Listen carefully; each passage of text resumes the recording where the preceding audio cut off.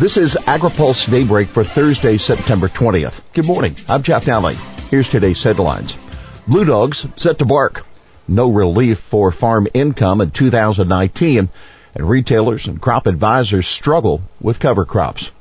Moderate Democrats roll out rural agenda. Remember the Blue Dogs? The coalition of conservative to moderate Democrats played a pivotal role in the House a decade ago before being decimated in the 2010 midterm elections.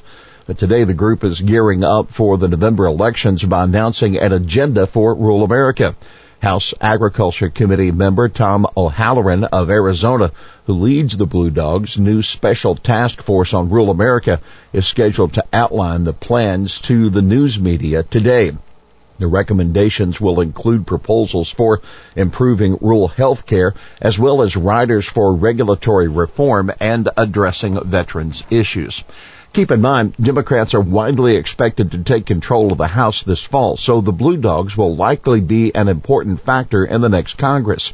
However, a lot of these Democratic gains are going to be in the suburban, not rural districts, which are still deep red. These are exceptions, of course, such as Republican Rod Blum's 1st District seat in northeast Iowa.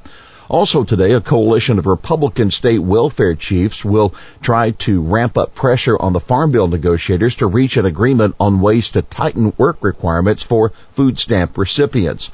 The Secretary's Innovation Group is holding a conference call between the media and state officials from Texas and Kansas and welfare reform advocates. Farm income is likely to dip again in 2019. The farm economy is headed for another dip next year, that according to the latest forecast from economists at the University of Missouri's Food and Agriculture Policy Research Institute. The forecast calls for net farm income to drop another $3 billion in 2019 to $69.5 billion. Farm income is expected to fall by a similar amount this year, despite $4 billion in direct payments from USDA, which are expected to go out before the end of the year as a result of the Trump administration's trade assistance package. These numbers could change if the administration goes forward with the second round of market facilitation payments to offset the impact of retaliatory tariffs that have been imposed on U.S. farm exports.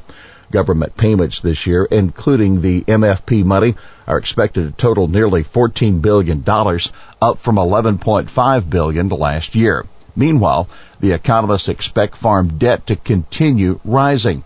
The debt-to-asset ratio of U.S. farmers is expected to be 13.4% this year, up from 13.1% last year, and rise to 14.6% by 2023. Retailers, advisors making little headway on cover crops. Farm input dealers and certified crop advisors say they're encouraging farmers to consider cover crops but aren't making much headway. That according to a study funded by the Walton Family Foundation. According to a survey of the upper Mississippi River Basin states, 9 out of 10 retailers and crop advisors say they've provided cover crop products and services in the last 2 years, but that business still only accounts for 5% or less of their revenue. The biggest challenge to getting farmers to adopt cover crops is the lack of evidence of their benefits. That according to 55% of the retailers and crop advisors who responded to the surveys. One of those surveyed said he was mostly flying blind when making recommendations to his farmer clients. The study makes several recommendations for increasing cover crop adoption, including conducting more research specific to different regions. The retailers and advisors say they need specific information they can use in their regions, including data on proper termination and planting dates and the best regional seed mixes. The Senate-passed Farm Bill includes a number of provisions intended to promote cover crop adoption. One provision would allow crop insurance premium discounts for practices such as cover crops and precision irrigation. Another provision would allow scientists to link USDA farm data to assess how well conservation practices work. Former USDA exec hit with retractions. The prestigious Journal of the American Medical Association has retracted 6 studies co-authored by Cornell University professor Brian Wansink, the former executive director of the USDA's Center for Nutrition Policy and Promotion. Wensink, who studies consumer behavior on food and nutrition, oversaw development of the government's 2010 dietary guidelines.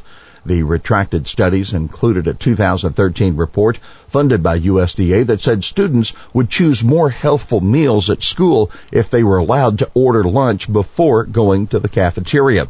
Gemma said it was retracting the studies because Cornell University couldn't provide supporting data after the research was challenged.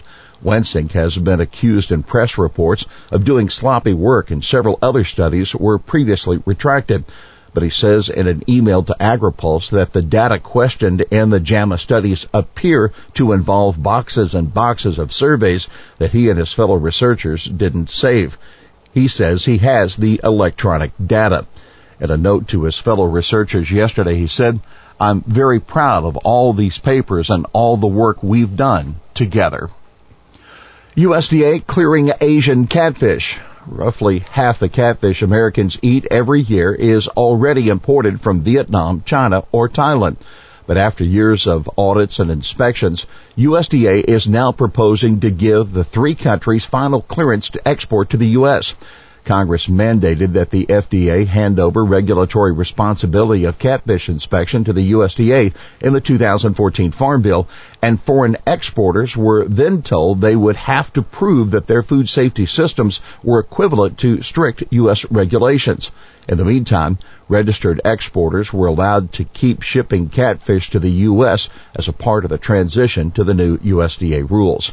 There was widespread doubt, especially from U.S. catfish farmers, that Vietnam, China, and Thailand would get the final clearance by USDA and that imports from those countries would drop sharply. Well, that didn't happen. John Connolly, president of the National Fisheries Institute, lauded the USDA decision. He said, "Catfish, like other seafood, has been and will remain a safe and nutritious meal for American families. We commend FSIS for its hard work in this process." Well, here's today's She Said It. "Last night I had cereal with milk for the first time. Life changing." That reality show star Kylie Jenner on her Twitter feed. Her remark prompted the folks at the National Farmers Union to think about dairy producers. Fingers crossed, Kylie Jenner will revitalize the dairy industry by inspiring her 25 million followers to drink more milk.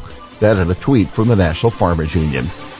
Well, that's Daybreak for this Thursday, September 20th. AgriPulse Daybreak is brought to you by Watkinson Miller and by the United Soybean Board. For the latest news out of Washington, D.C., visit agripulse.com. For AgriPulse Daybreak, I'm Jeff Nally.